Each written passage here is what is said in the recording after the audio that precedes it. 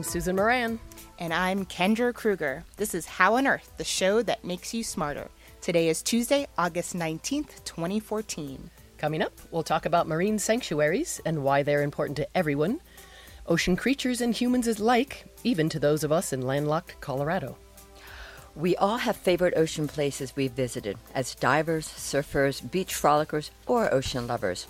Some of these areas are threatened and some are thriving. This is a chance to learn how you can get involved.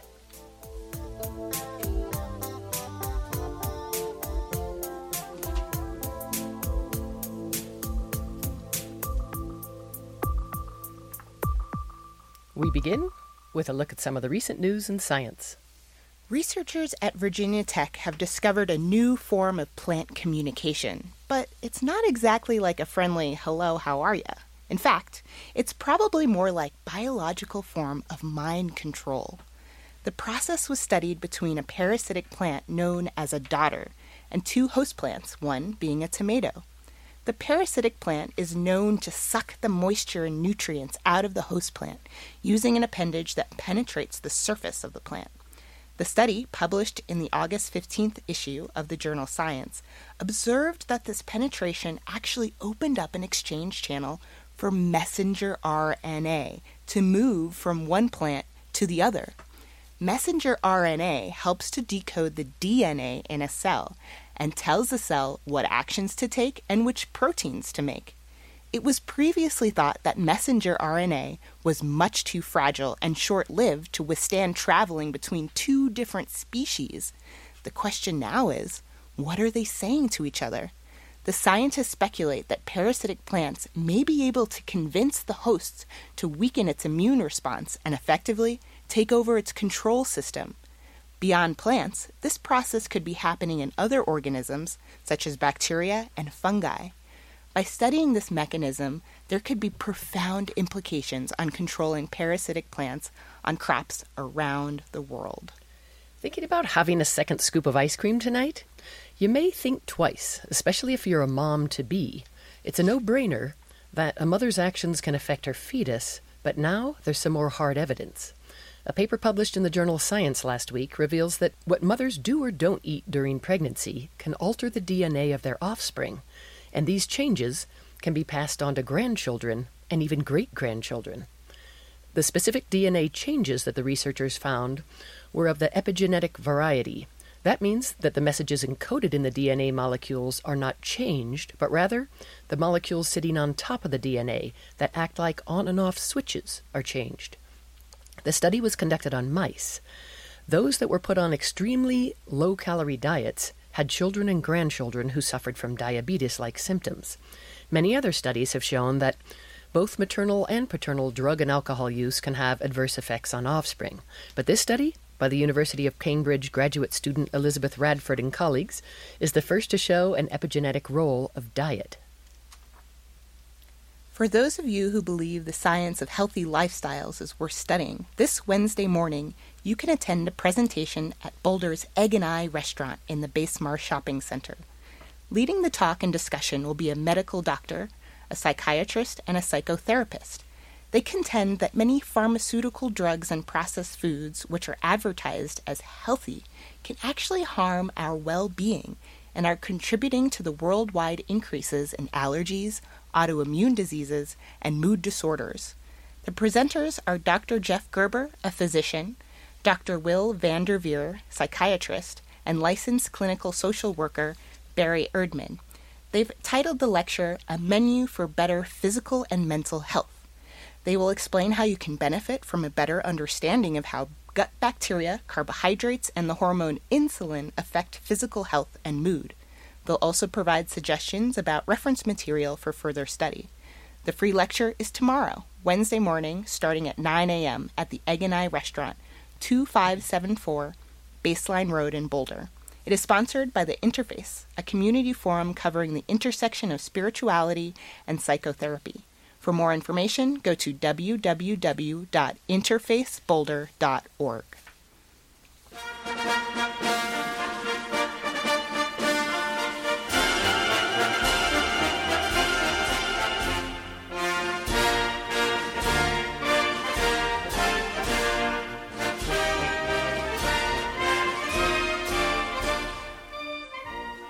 You're listening to How on Earth, the KGNU Science Show. I'm Susan Moran.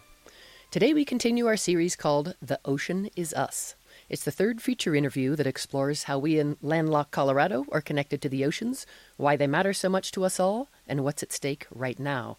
Today we'll discuss marine sanctuaries, the conservation science behind establishing them, and their ecological and economic benefits. In fact, they're a hot-button issue in Washington right now.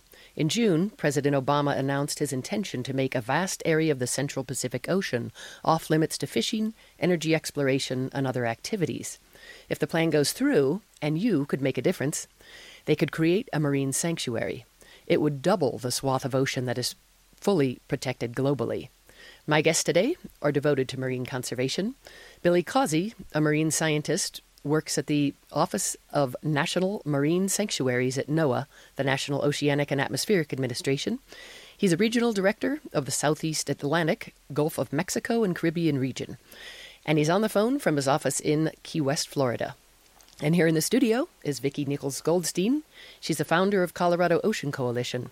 It's a nonprofit based in Boulder that's dedicated to helping people living inland to connect to ocean conservation issues. Formerly, she directed the marine advocacy organization Save Our Shores.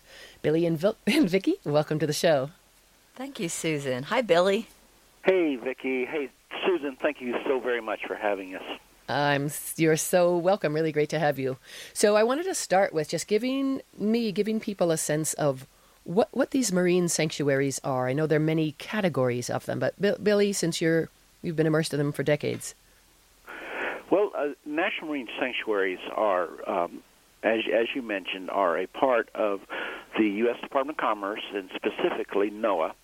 We are in the National Ocean Service of NOAA, and we have our own office, the Office of National Marine Sanctuaries. We currently have 14 around the nation.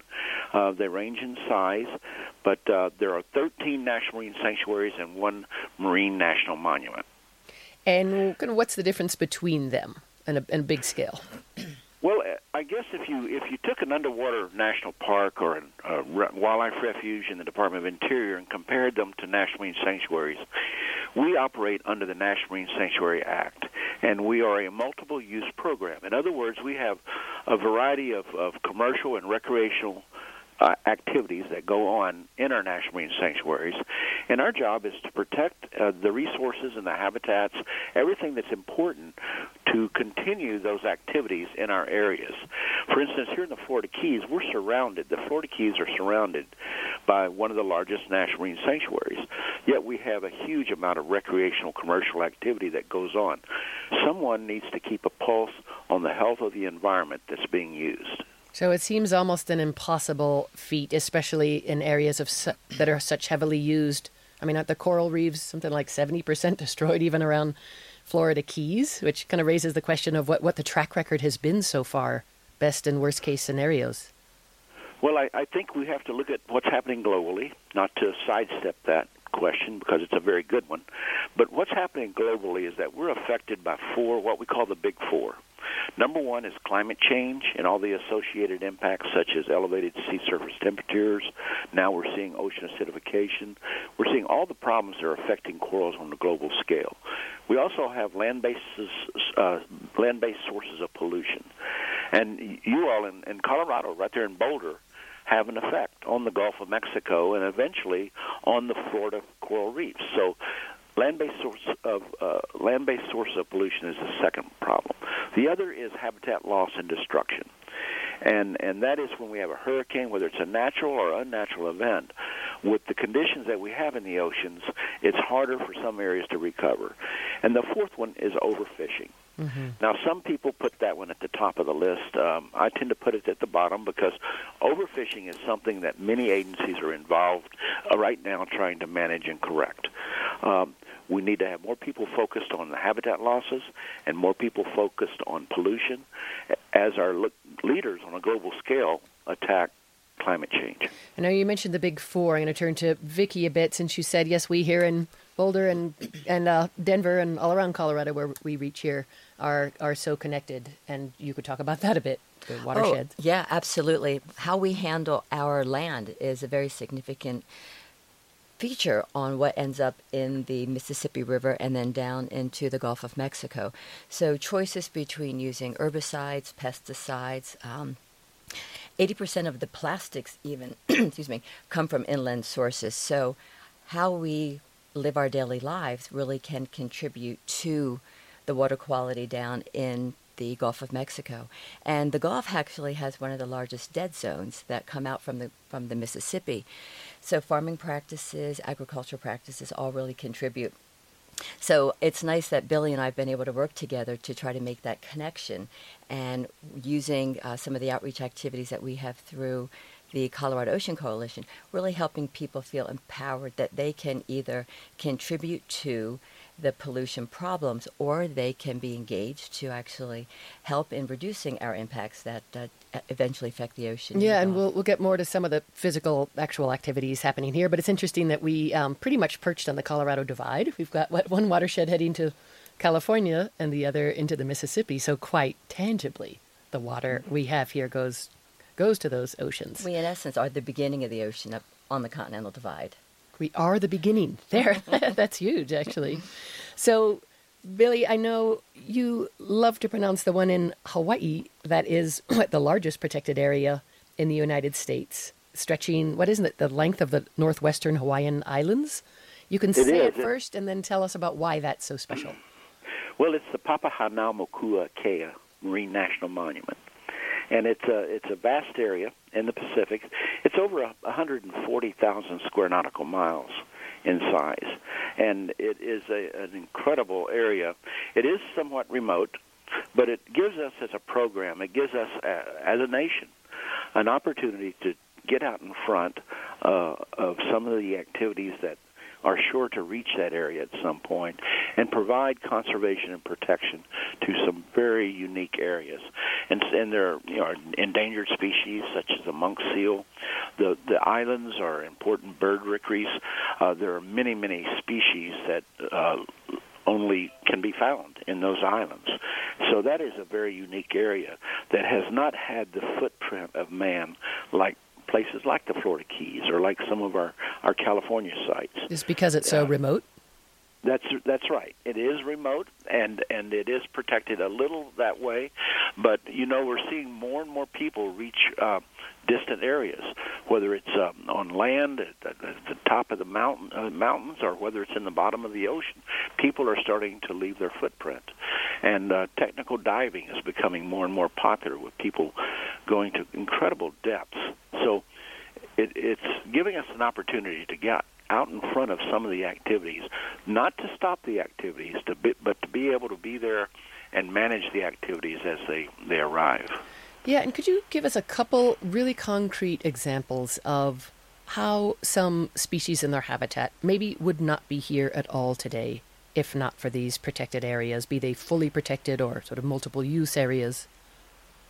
Well, I think we can look a lot at what's been done. I'm going to use a couple of terrestrial analogies, but we've seen the combination of science and management come together in protecting certain bird rookeries and areas that are unique on land.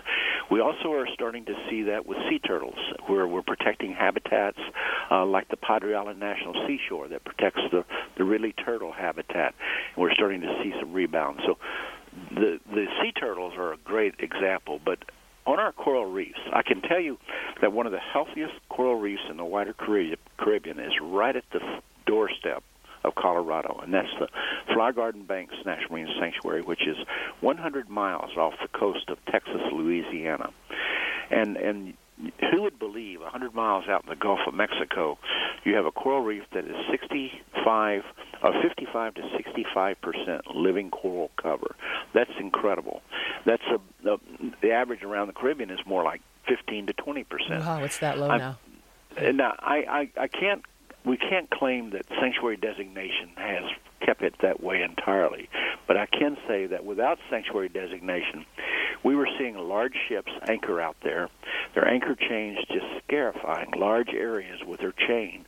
And by having a sanctuary there and prohibiting anchoring of any vessel, we've been able to save those corals from the physical impacts that we were seeing in the 70s and 80s. Boy, and I'm sitting here next to Vicki Goldstein, who is an avid diver and director of Colorado Ocean Coalition, and her face is lighting up when you just mentioned that site off of Texas. So, Vicki, tell us what is so special in your eyes about that. It's remarkable. I've been out there diving and was able to join the National Geographic photographic team and other NOAA scientists to witness the coral spawn. It is phenomenal. It's almost like being in a snow globe, where you can just see all the coral spawning in the evening, and all of the animals come out to feed on those coral spawns. And because they are remote and they are protected, the animals are enormous. So it's a magical place. All right, next diving trip. It is. It is. And just so, the corals were spawning last week, and they had a phenomenal show. Oh. It was phenomenal. It's like an upside-down snowstorm. That's great. Now, I've never seen a snowstorm here in the Florida Keys, but I know you all have seen some. Oh, yes, we have. So we're going to take a little station break now in case you're just joining us out there on KGNU. This is How on Earth, the Science Show. I'm Susan Moran, and I'm here in the KGNU studio with Vicki Nichols-Goldstein from the Colorado Ocean Coalition, and on the phone from Florida Keys, we have Billy Causey from NOAA, talking about marine sanctuaries.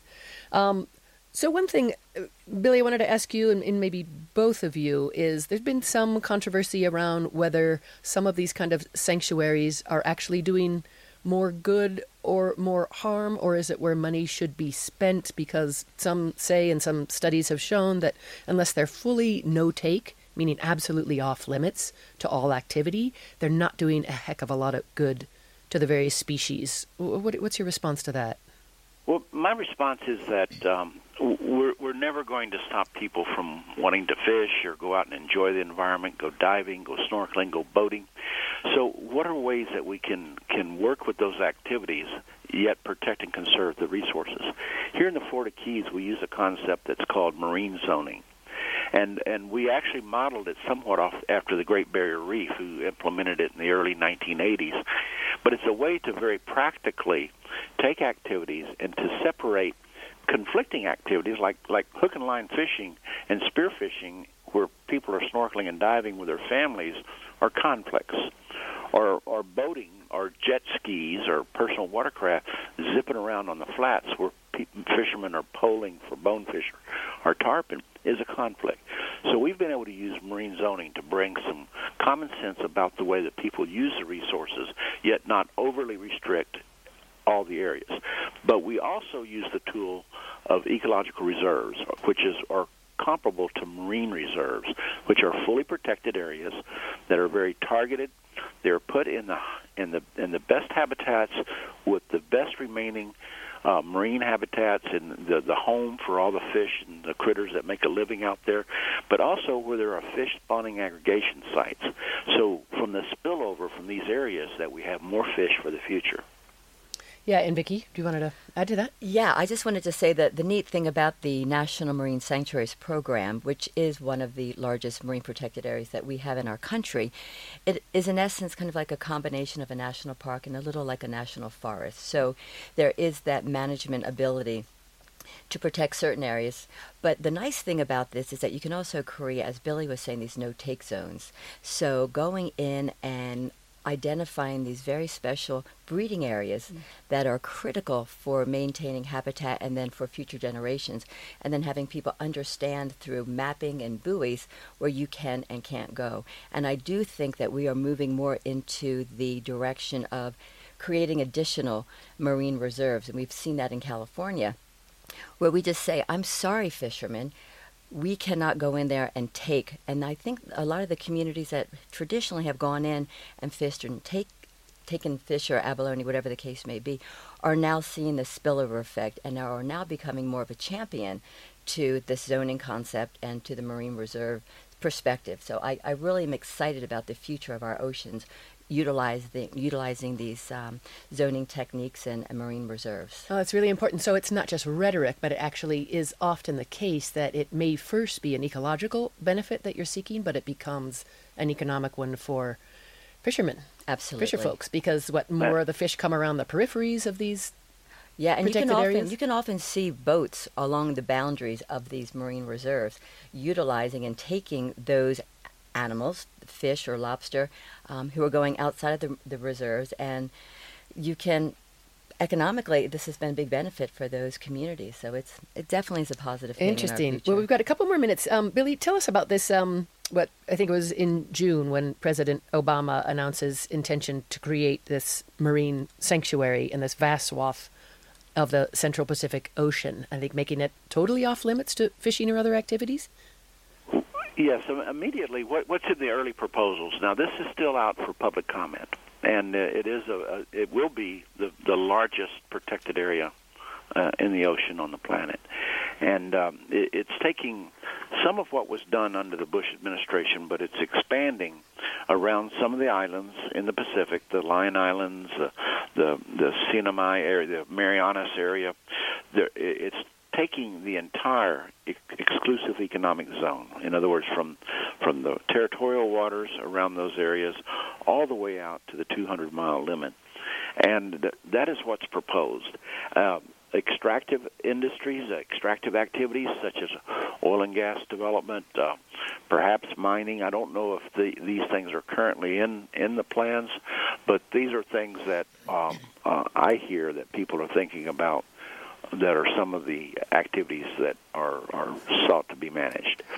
So it will have a large footprint. It will affect some large commercial factory fishing activities, and I think it's being, of course, people in the Pacific are paying very close attention to it. And we just have about a minute left. Vicki, why don't you tell us a bit about how people can get involved, because this is actually a critical period. So in that, and also in other ocean areas that you're working on with the Colorado Ocean Coalition. Yes, well, the thing you can certainly do is to support these endeavors by writing letters to the White House, right, to NOAA.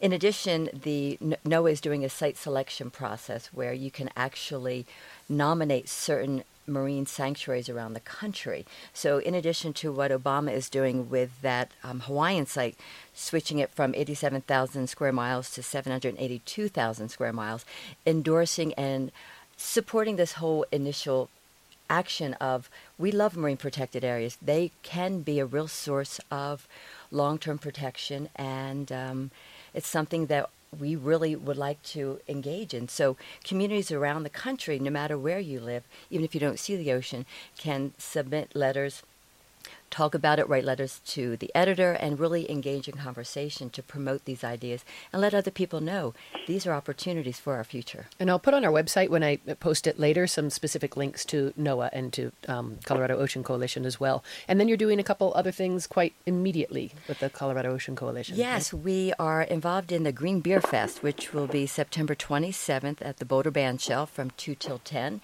And we'd love for you guys to check our website out, coloradoocean.org, to get more information and buy tickets. Well, thank you so much. That was Billy Causey from NOAA's Office of National Marine Sanctuaries and Vicki Nichols-Goldstein, founder of Colorado Ocean Coalition. Thank you both so much. Thank you. It was a pleasure. Thank you, Susan.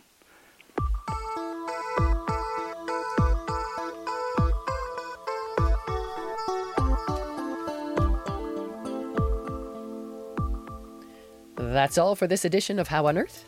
This week's show was produced by Joel Parker. Additional contributions by Shelley Schlinder and Beth Bennett. Our theme music was written and produced by Josh Cutler. Additional music from Handel's Water Music. Visit our website at howonearthradio.org to find past episodes, extended interviews, and you can subscribe to our podcast through iTunes and follow us on Facebook and Twitter. Questions or comments? Call the KGNU comment line at 303-447-9911. For How on Earth, the KGNU Science Show, I am Kendra Kruger. And I'm Susan Moran.